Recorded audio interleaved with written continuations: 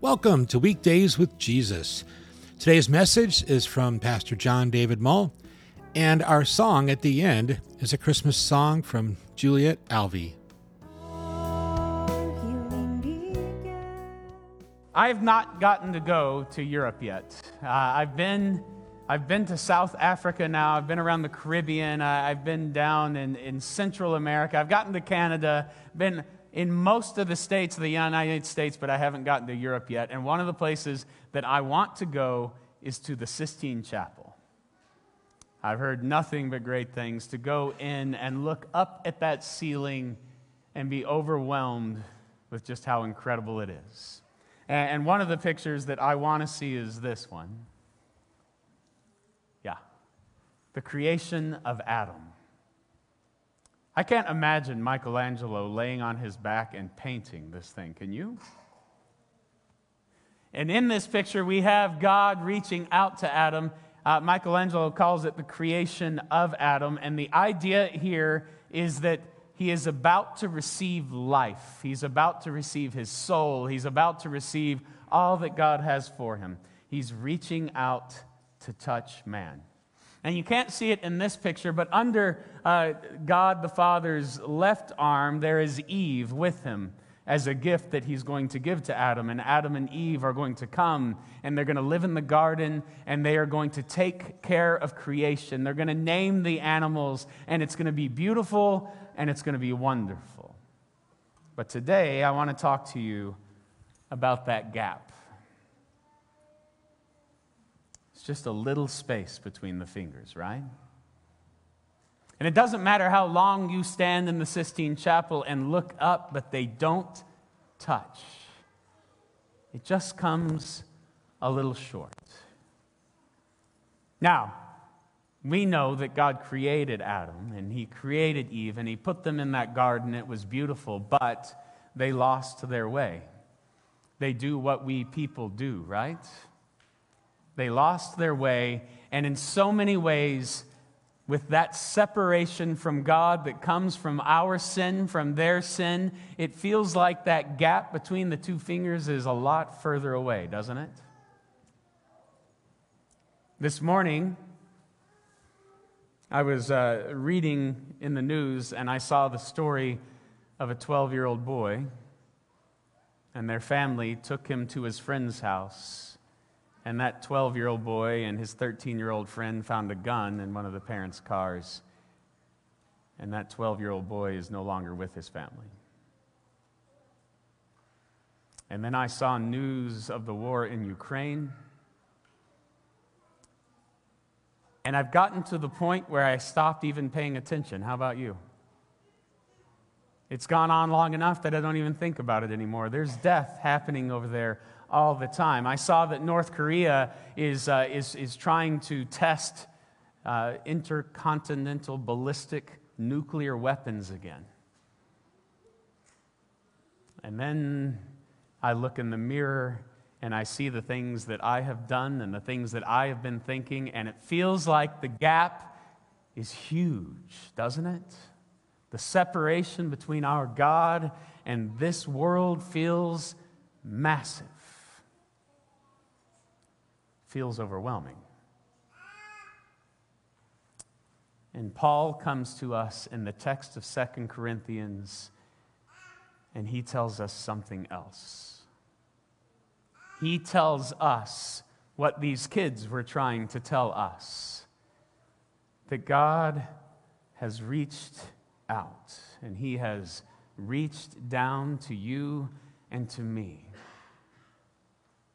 Behold, the time of salvation is here. You look at what Paul has to say to us. For he says, in a favorable time I listened to you, and in a day of salvation I have helped you. Behold, now is the favorable time. Behold, now is the day of salvation.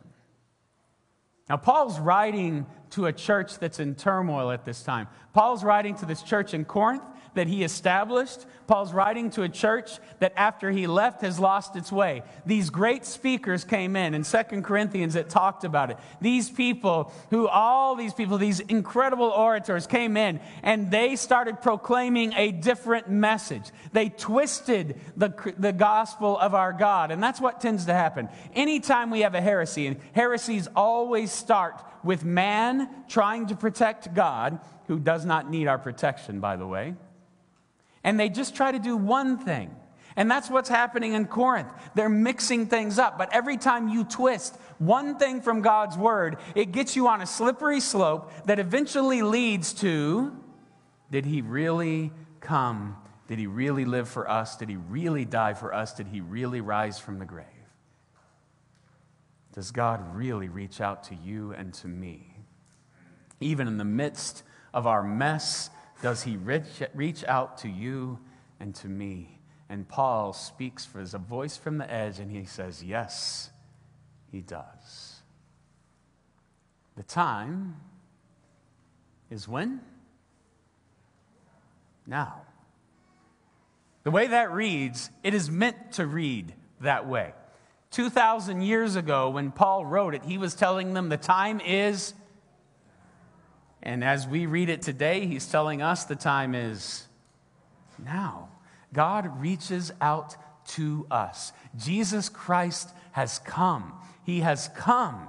He came to be born as one for you and for me. He came to live for you and for me. He came to suffer and die for you and for me. And he came to rise from the grave so that the time is now. Now is the time of salvation. It is this moment because God is at work, because God has invested in you and me His love and His grace and peace. In that time when you were baptized, He said, you are mine and I will not let you go. I have reached out. I have made you mine. The time for your salvation is now. And He speaks it to you every moment of your life. The time for your salvation is now. I have saved you from this brokenness. I have saved you from this pain. I have saved you from this world. I reach out to you. Because our God is good. I don't know about you, but I wouldn't mind if He'd just pluck me up on out of this world. Just take me out. I'm ready. I am ready to be with Jesus for eternity. Come, Lord Jesus. Let's do this. But God keeps saying, not quite yet. But salvation is now. I save you now, and I work through you to save others now. Just a few verses before this, Paul tells us that is, in Christ, God was reconciling the world to Himself, not counting their trespasses against Him, and entrusting to us the message of reconciliation. Therefore, we are ambassadors for Christ, God making His appeal through us. We implore you on behalf of Christ, be reconciled to God. The time of salvation is now. You have been saved, you are saved, and you will spend eternity as one who is saved. By a God who reaches out to you. By a God who takes His hand and reaches out so that we can put it on a cross, so that all of our sin can go upon Him. All of our sickness can go upon Him. All of our grief can go upon Him. And there He died for it.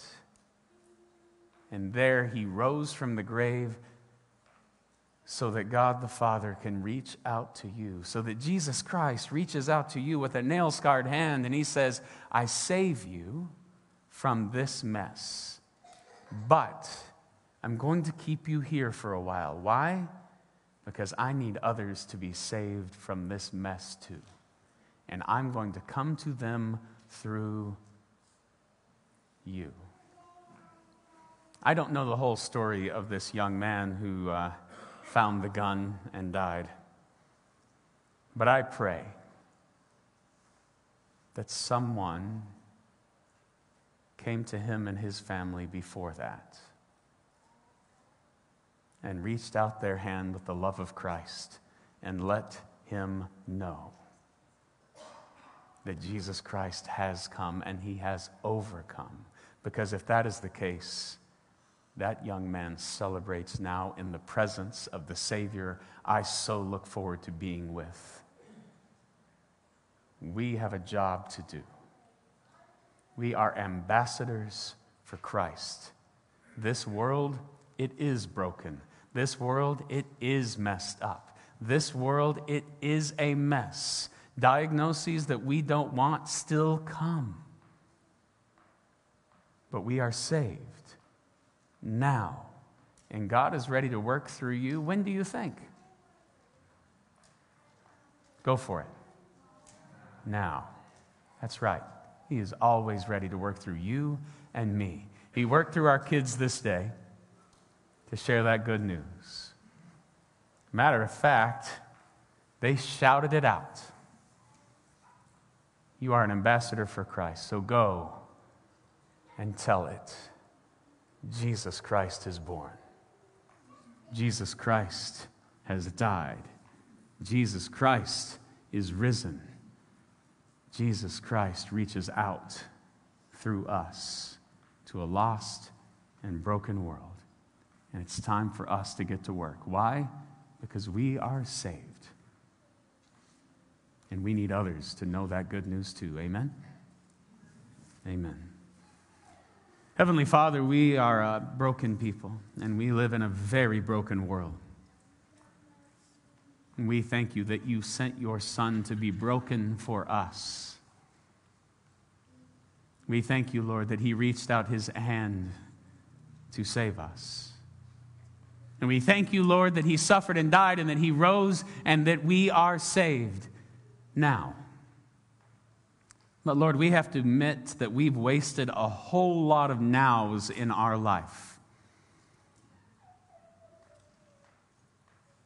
We have spent a lot of our nows on the things of this world, on chasing after the things of this world, on trying to numb ourselves from the things of this world, of not opening our eyes to the people around us who need to know that you love them.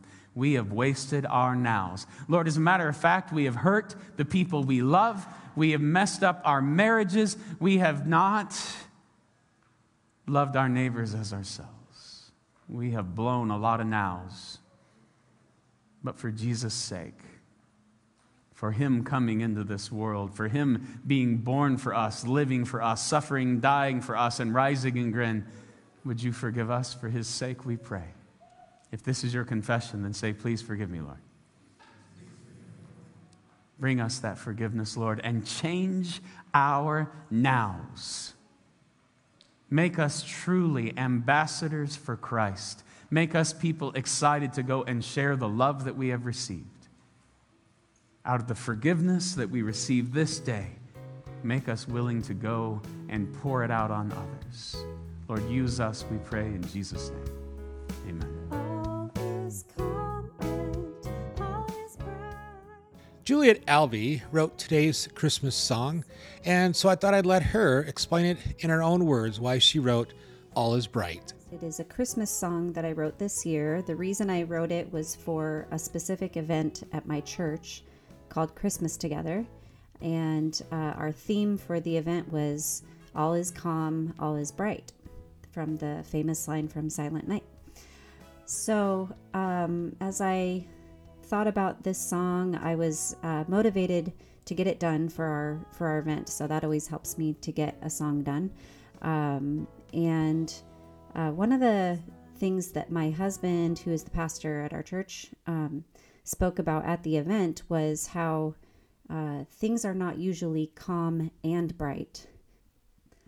And the way he demonstrated this is through a puppet, actually.